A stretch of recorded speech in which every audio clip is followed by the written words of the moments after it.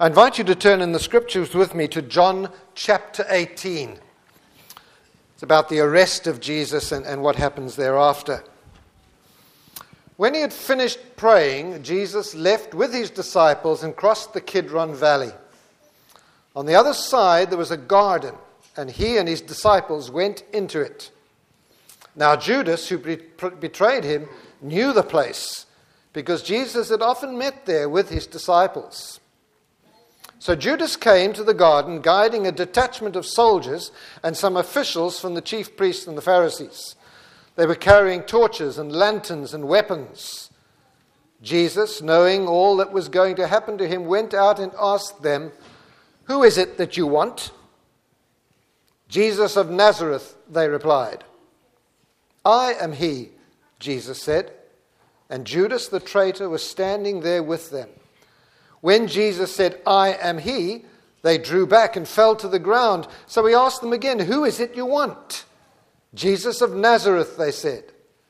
Jesus answered, "I told you that I am he. If you are looking for me, then let these men go." This happened so that the words he had spoken would be fulfilled. "I have not lost one of those you gave me." Then Simon Peter, who had a sword, drew it and struck the high priest's servant, cutting off his ear. The servant's name was Malchus. Jesus commanded Peter, "Put your sword away. Shall I not drink the cup the Father has given me?" Then the detachment of soldiers with its commander and the Jewish officials arrested Jesus. They bound him and brought him first to Annas, who was the father-in-law of Caiaphas, the high priest that year. Caiaphas was the one who had advised the Jewish leaders that it would be good if one man died for the people. Simon Peter and another disciple were following Jesus. Because this disciple was known to the high priest, he went with Jesus into the high priest's courtyard. But Peter had to wait outside the door. The other disciple, who was known to the high priest, came back and spoke to the servant girl on duty there and who brought Peter in. "Aren't you one of this man's disciples too, are you?" she asked Peter. He replied, "I'm not." It was cold, and the servants and officials stood round a fire they had made to keep warm. Peter also was standing with them, warming himself. Meanwhile, the high priest questioned Jesus about his disciples and his teaching. "I have spoken openly to the world," Jesus replied. "I always taught in synagogues or at the temple where all the Jews come together. I said nothing in secret, so why question me? Ask those who heard me. Surely they know what I said." When Jesus said this, one of the officials nearby slapped him in the face. "Is this the way you answer the high priest?" he demanded. "If I said something wrong," Jesus replied, "testify as to what is wrong. But if I spoke the truth, why did you strike me?" Then Annas sent him bound to Caiaphas the high priest. Meanwhile, Simon Peter was still standing there warming himself. So they asked him, "You aren't one of the disciples too, are you?" He denied it, saying, "I am not." One of the high priest's servants, a relative of the man whose ear Peter had cut off, challenged him. "Didn't I see you with him in the garden?" Again Peter denied it, and at that moment a cock began to crow. Then the Jewish leaders took Jesus from Caiaphas to the palace of the Roman governor. By now it was early morning, and to avoid ceremonial uncleanness, they did not enter the palace because they wanted to be able to eat the Passover. So Pilate came out to them and asked, "What charges are you bringing against this man?" "If he were not a criminal," they replied, "we would not have handed him over to you." Pilate said, "Take him yourselves and judge him by your own law." "But we have no right to execute anyone," they objected. This took place to fulfill what Jesus had said about the kind of death he was going to die. Pilate then went back inside the palace, summoned Jesus and asked him, "Are you the king of the Jews?" "Is that your own idea?" Jesus asked, "or did others talk to you about me?" "Am I a Jew?" Pilate replied. "Your own people and the chief priests handed you over to me. What is it you have done?" Jesus said, "My kingdom is not of this world. If it were, my servants would fight to prevent my arrest by the Jewish leaders. but now my kingdom is from another place." "Ah, you are a king then," said Pilate. Jesus answered, "You say that I am a king. In fact, the reason I was born and came into the world is to testify to the truth. Everyone on the side of truth listens to me." "What is truth?" retorted Pilate. With this he went out again to the Jews gathered there and said, "I find no basis for charge against him.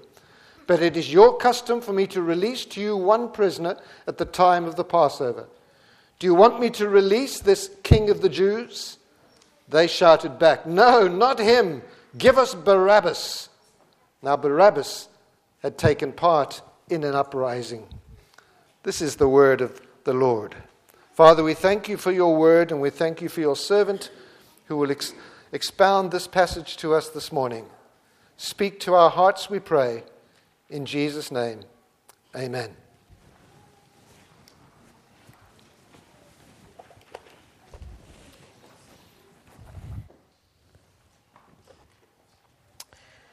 So the writer to the Hebrews says a couple of times in his book, fix your eyes on Jesus. Fix your eyes or fix your thoughts. One time it says fix your thoughts, the other time it says fix your eyes. It means the eyes of your heart on Jesus, the pioneer and perfecter of our faith. For the joy that was set before him, he endured the cross, scorning its shame, and sat down at the right hand of the throne of God. Consider him. Think about him, who endured such opposition from sinful men, so that you will not grow weary and lose heart. So what we do every Easter, we come back to it. Let me get this my PowerPoint up and running. We come back to the Gospels ahead of every Easter. We come back and look at Jesus in the flesh. We come and fix our eyes on Jesus as a way to prepare ourselves for the festival of Easter, where we look at him on the cross again. And looking at him on the cross, we're encouraged. We're encouraged that he's alive. We're encouraged that he went through a lot of opposition so that we can go through the opposition that we face too. So we're coming back to John's Gospel. And if you remember, Rob took us through chapters 14 to 17. And now we pick up at chapter 18. So after the quiet conversations and the prayer, the Gospel now explodes with action, as we've seen 3 scenes go before us. And in the middle of all this action, there is Jesus, calm, confident, controlled, clear in his mission, compassionate, even in the midst of troubles, compassionate with his disciples. And we start to see how Jesus' kingdom is going to work. As people oppose it, people turn against it, people fail in it, we start to see how the kingdom of God works. So let's reorientate ourselves. Chapter 14, Jesus said he was the way, the truth, the life. He promised about the Holy Spirit. Do you remember? But at the end of chapter 14, Jesus says, "Come now, let us leave." They'd been in the upper room. Jesus washed the disciples' feet. They'd been in the house. And Jesus said, "Come now, let us leave." But then he continues teaching for 2 more chapters. Jesus is the vine, work of the Holy Spirit. Their grief will turn to joy. Then we have that famous chapter 17 where he prays. And then we picked up again, beginning of verse 18. It'll help if you have your Bibles open in front of you, page 1086. Jesus says again, it says about him, when he'd finished praying, Jesus left with his disciples. Where were they in the meantime? Well, Rob addressed that, and there are a number of possibilities. One is that they had a kind of doorstep conversation. That they got up. Jesus said, "Come now, let us leave." They'd all got up, and then they started into conversation again. I think more likely they'd got up, they'd gone out. They were somewhere in Jerusalem. Maybe they'd passed the temple. And now, beginning of chapter 18, they leave the city. They head northeast. Sorry, that's northeast for you, isn't it? Head northeast across this Kidron Valley, and they head for a garden at the foot of the Mount of Olives that's called Gethsemane, which means the olive press. It's Jesus' standard meeting place. We read that. It may have been a place where they stayed. Maybe they slept outdoors when they came to the festivals. Probably wouldn't be anywhere to lodge. And it's worth noting, isn't it, that Jesus doesn't tell us a lot of what happens in Gethsemane in the other Gospels. Jesus' prayer and so on. It's not here in John. There's a number of things that aren't here in John. It's because he's writing later on. He knows that those other Gospels have already been written. So he's kind of filling in without necessarily telling us everything that's already been told. But the point about them going to this garden is that Judas knew where Jesus would be. We read that. Judas knew the place. Verse 2, he knew where Jesus would be, and he comes with a detachment of soldiers and armed officials from the high priests. But on the other hand, Jesus knew where Judas would be. We read in the chapter that he knew all that was going to happen to him. Verse 4, he knew all that was going to happen to him, and yet he still goes to the familiar place. Jesus doesn't say, tell you what, chaps, let's go to a different garden. Let's meet somewhere else tonight. No, he goes to the place where he knows he's going to be arrested. And when they come here, the soldiers, armed guards from the priests, he takes the initiative. He says to them, who is it that you want? And they say, Jesus of Nazareth. And he says, I am he. And what happens? They all fall to the ground. Something's going on here. We're never really explained. But what happens is in that moment that Jesus says, I am he, somehow his glory is revealed. I think we have to class it as a miracle. And they fall to the ground in front of the glory of Jesus. Just for a moment, he's been revealed. And yet, what do? Once they fall into the ground, they get up again and they carry on with the arrest. Now, that's bizarre. But even in this moment, Jesus has a mind for his followers, and he says to them, to the guards coming for him, let these men go.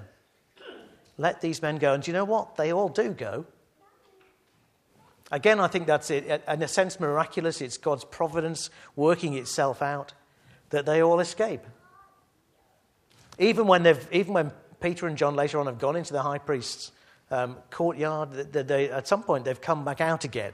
There is something going on. There is a miracle of the Lord's providence that they escape at the end.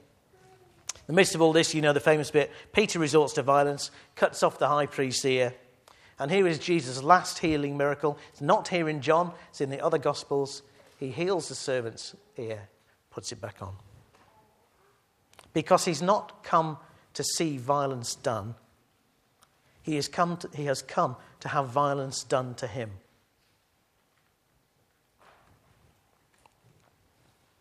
So I just want to notice a couple of things from that first scene. Judas betrays Jesus. For 3 years, he's looked like a true believer. Now, if you'd been one of the other disciples, okay, imagine, and you'd been with Judas for 3 years, I wonder what you would have said about him. Would you have said, oh, but he was always so keen? He might have been keen, but there's a kind of zeal that kind of covers an empty heart. You might have said, oh, he was just so great with the accounts. He was really good with the money. That was Judas's job. There are people whose devotion we don't question in the church because their gifts are so useful. I'm not casting aspersions at Ken. Don't look at him. It's not about Ken. But there are people who we don't question because their gifts are so useful. But what did Judas himself think? At what point did he realize he's not like the others? He's not going the same direction. And why at that point, there must have been a turning point, did he not turn to Jesus and fall at his feet instead of hardening his heart? It's a scary thought. 3 years under the ministry of Jesus. Betrays him at the end. Where's your heart at? It should warn us, shouldn't it? Turn quickly.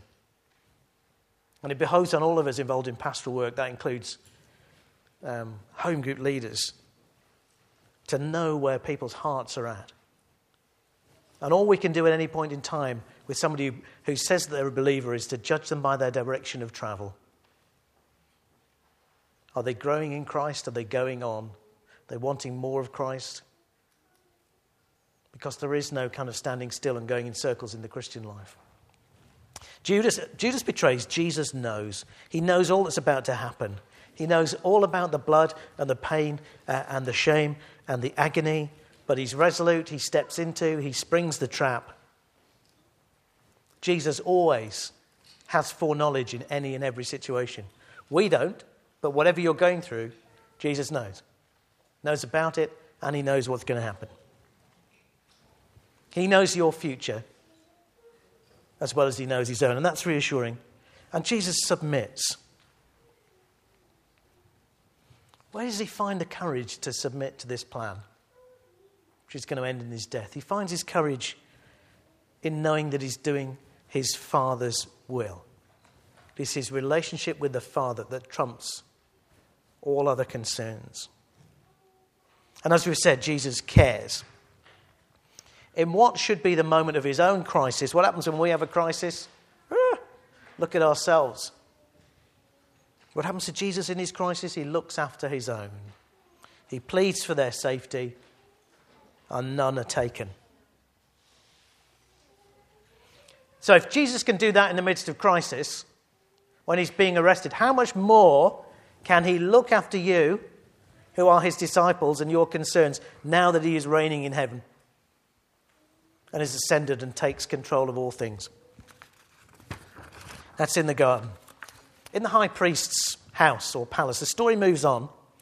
Scene shifts from verse 15 onwards. We're now in the courtyard of the high priest Caiaphas and his father-in-law Annas. And you know the story. John is known to the high priest. He says, we never get told about that anywhere else, so we don't know how. But he is known, so he gets in. Peter, for the moment, is left outside. Girl on duty at the door says to him, You're one of his disciples. You're another one. I've seen John go in, but you're another one, aren't you? No, I'm not, says Peter. He stands there and says, I don't follow Jesus. Interestingly, there's a fire of coals. That's a phrase that comes back in John 21, but you'll have to wait for that. Inside, Jesus is tried. He's asked to spell out his teaching in the hope that he will incriminate himself. Jesus calmly replies that his teaching has always been public and therefore common knowledge. So this time he doesn't step into the trap. You need to be wise as snakes, innocent as doves. On this occasion, he chooses not to give them what they want, to incriminate himself. It earns him a backhander to the face, which again, did you notice Jesus calmly objects to? He says, why, if I'm telling the truth, why do that? So there are occasions not to turn the other cheek. Outside, Peter is challenged then again by this crowd round the fire of coals. You are one of his disciples. Nope, not me. I don't follow Jesus. What on earth is going through his mind? What's driving his behaviour? And then finally, one of the servants who'd been there in the garden at the arrest time, a relative of the man who's had his ear chopped off, so he's likely to remember, isn't he? Says, I saw you in the garden, didn't I?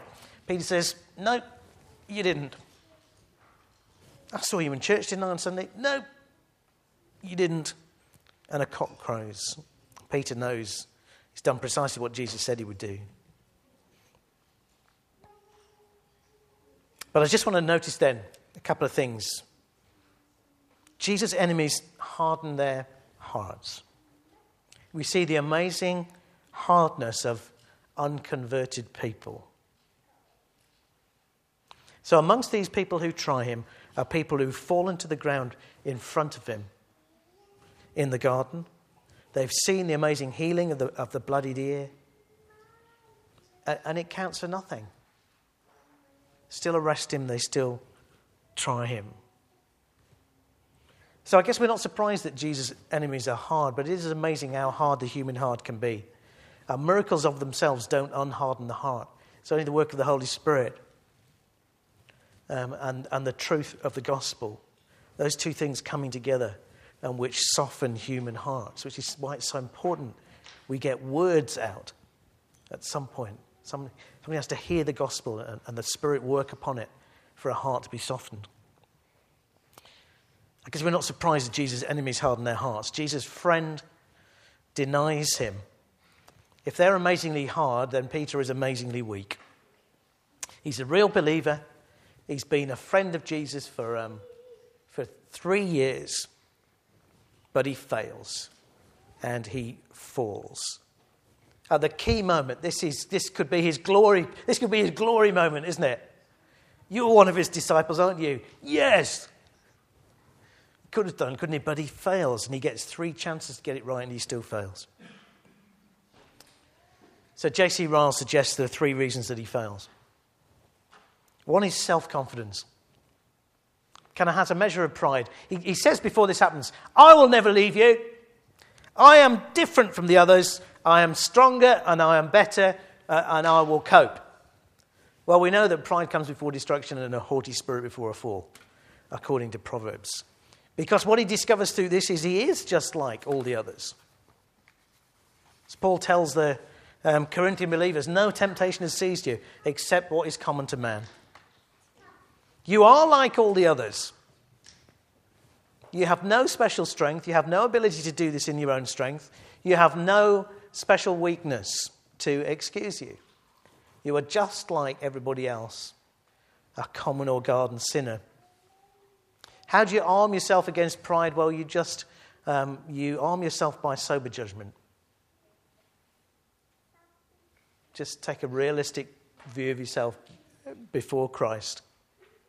No temptation has seized you except what is common to people. And we all fall. But the second reason he suggests is that he suffers from laziness. Peter slept in the garden. We can see that in the other accounts. Peter slept when Jesus was praying. He sleeps when prayer is the order of the day. How often have we not prayed for the key moments that are about to come? Did you pray that the Lord would speak to you this morning before you came to church? What about praying for a Monday morning, those key moments when you might get to talk to somebody about Jesus? How often have we not prayed for the important moments that come up and then wonder why we failed? But probably most painfully, he suffers clearly from a fear of people, doesn't he? He's a man-pleaser. What a simple thing it ought to be to say the right thing at the right time. To own up to be a follower of Jesus. It ought to be just simple, isn't it? It's like a handful of words out of his mouth. Could have, for Peter it was just, yes. Should be so simple, shouldn't it? Why is it so hard? Fear of people. Peter, the stakes are high. He might get arrested. But the choice is clear. He gets a really clear choice to walk with Jesus into this and through this, or essentially to walk away from Jesus. Run away. And so we might think that Peter's situation is harder than ours, but I'm not sure that's true. I think it might be harder when the consequences appear smaller. See, for Peter, it might be a difference between getting arrested and not getting arrested. For you say something, you don't say something. It's the difference between somebody having a sneer at you and you're looking a little bit lesser in somebody's eyes. Maybe your work colleagues think you're a bit nuts, a bit of a zealot, a bit of a fundamentalist. We think that ought to be easier. I think in some ways it's harder. Because the temptation is much greater to say, it doesn't really matter whether I say anything here or not. It's not really going to make any difference. So I'm just going to keep stum. So I think we struggle because we don't realize how hard it is to be honest about Jesus. And because we don't recognize how hard it is, we don't arm ourselves with enough prayer ahead of time. It's really hard to confess the foolishness of the cross when science sounds so certain about the way things work. It's hard to say we're sure of one way, that one way is true in the face of pluralism. It's hard to be keen about anything when apathy is cool. It's hard to potentially be poor and disadvantaged. I think that's probably the worst thing that's going to happen to you, though, as you will have seen by Israel Folau, I think he's called. Looks like he might lose his job for just speaking some Christian things out loud. He's a sportsman, Australian sportsman. But the worst that's happened to you is you look a bit nutty and you might get passed over for promotion or whatever it might be. But it's hard to be poor when poverty is so despised and when wealth is lionized. Just assume that those who are rich are on the right track.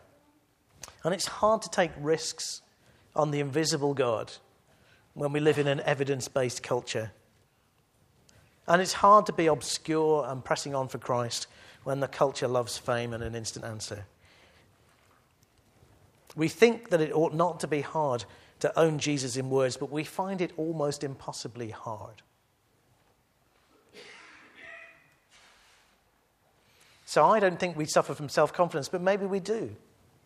Maybe we think it's not that hard. I ought to be able to do this. I'll just take it as it comes, rather than saying, this is hard. I need all the Lord's help I can get. I'm going to pray that he gives me the courage. Jesus' enemies harden, Jesus' friend denies him, but Jesus goes unresistingly. He doesn't have to put up with this, does he? Doesn't have to put up with this. Small-minded individuals in a small country that doesn't even run itself. Because he's the Lord of glory. He's creator God. He's the voice that spoke creation. He could speak and his bonds would be broken. He could say, I am he again, and they'd all fall to the ground. He could will it and his enemies would fall into confusion and run away. But he acquiesces to being bound. He submits to being tried because he knows what's going to happen. His binding will ultimately set people free when he walks it through to crucifixion. His condemnation by this kangaroo court will buy acquittal for anyone who trusts in him after events have reached their climax. He is the willing substitute for our punishment. You knew that already, but I hope this helps you fix your eyes on it again. Scene moves on.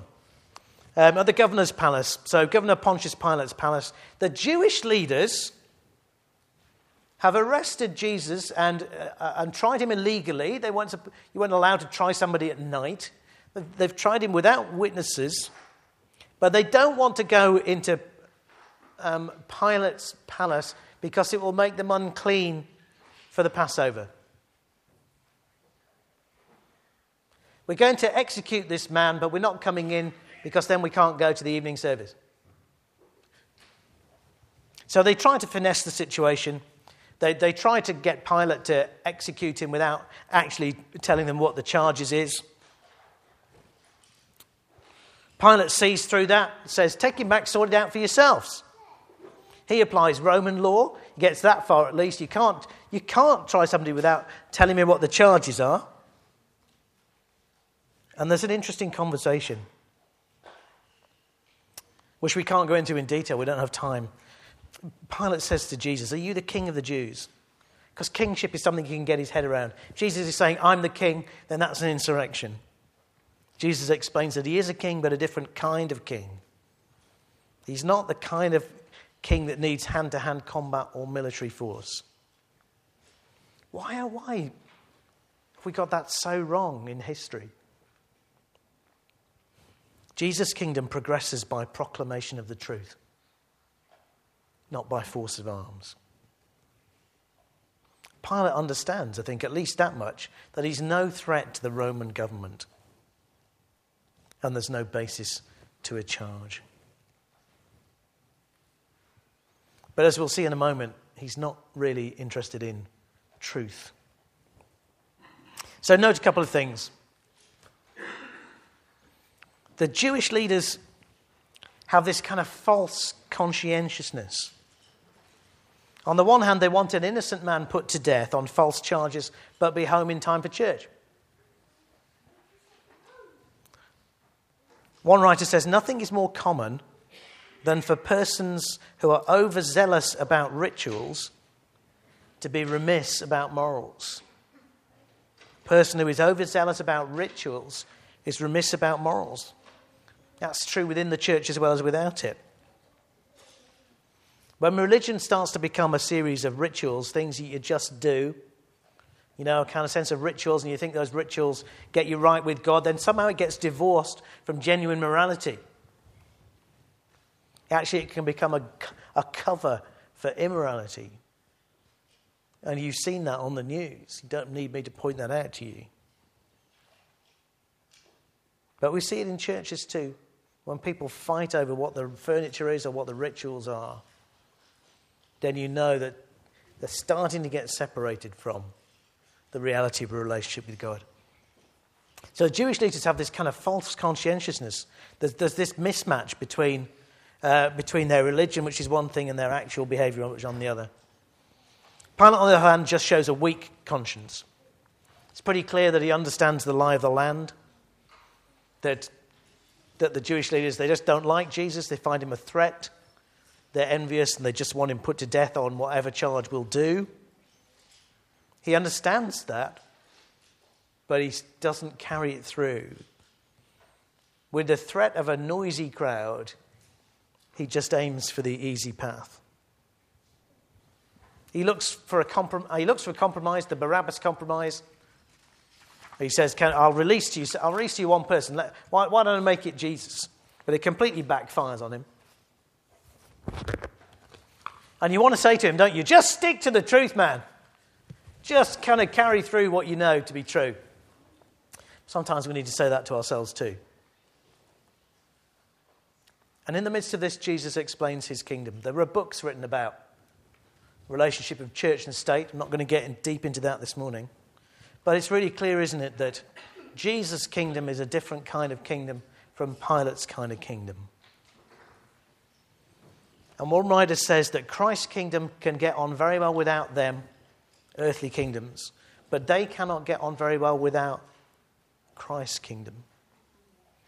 We, the church, we don't need state support. Whether they give it or whether they don't, we will carry on. We don't need them.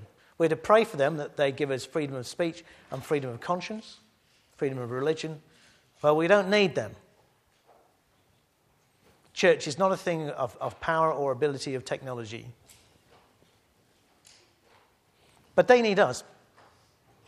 Because despite the fact that Pilate can't see it, there is such a thing of truth. There is such a thing as right and wrong, an absolute sense of right and wrong. And it is God's sense of right and wrong that is true. God the Father, our Lord Jesus Christ. So there is one religion that is right. And governments would do best to encourage it, because that is their best hope of having citizens who do right or wrong. Because the thing about the state is they want us to do right and wrong, but they're powerless to produce it. They need the church because they need God to move people's lives. Because that is the only thing, the work of the Holy Spirit on the Word of God, that produces genuine goodness in people's lives. But the church, we don't need secular powers. We just need to proclaim the truth. Jesus' kingdom, it doesn't advance by the sword, but it does advance by the sword of the Spirit, which is the Word of God. The only thing we need to advance is word. It's the gospel spoken out to people. The gospel is the power of God for salvation. We don't need any force. Don't need any governmental help. Okay, one writer says this is the church in microcosm in this chapter. You've seen how the kingdom of God works. You've seen how it's betrayed. You've seen how it's opposed. You've seen what real believers get up to. In the Jewish leaders, in Pilate, in Judas, and in Peter. Who are you in this story? Okay, which one is you? Which one do you identify with? Which one most kind of represents you in this story? Yeah. Shall I tell you who you are if you're a Christian this morning? You're Barabbas. You're Barabbas. He's a rebel. He's a murderer. We learn in other Gospels. He's a condemned man. He's in prison. Then what? Suddenly, bang! Without anything he's done, the door is sprung and he's a free man. What does he do? We don't find out. I guess he runs like crazy. Gets out of town. If you're a Christian this morning, you're Barabbas. You're a person who, before you knew the Lord, rebelled against him. Before you knew the Lord, you said harsh things about other people, which we read in Matthew is as bad as murder. You are a rebel and a murderer. Before you came to Christ, you were a prisoner to yourself, to your own desires. When you trusted Christ, when you saw that possibility, bang, jail doors flew open, and you were a free person. Isn't that amazing? What a great truth. What are you going to do with your freedom? I think Barabbas gets up and gets out of town. But what do you do when you're suddenly set free? Well, you turn around, see who set you free, and you follow him. Follow him at all costs. Maybe you, Judas, I trust not, at the tipping point of walking away. Maybe you're Peter. And yes, we are all Peter too, sooner or later. His story written into all 4 Gospels. It's there for us to take note.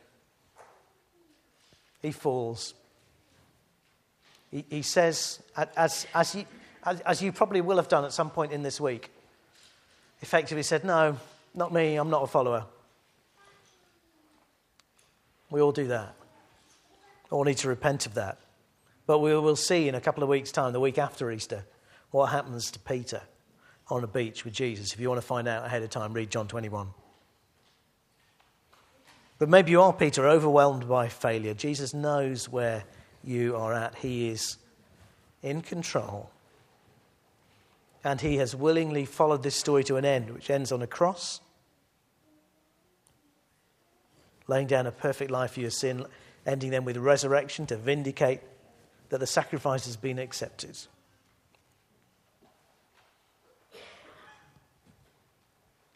Fix your eyes on Jesus. Fix your eyes on Jesus. If you're Judas at the tipping point, you can't decide whether you're following or not. Fix your eyes on Jesus. If you're Peter and you've failed, fix your eyes on Jesus. He's died to forgive you. Remember, you're Barabbas. You've done nothing to earn your own freedom except to step out of the jail and walk it out and follow Jesus. And let's do that together.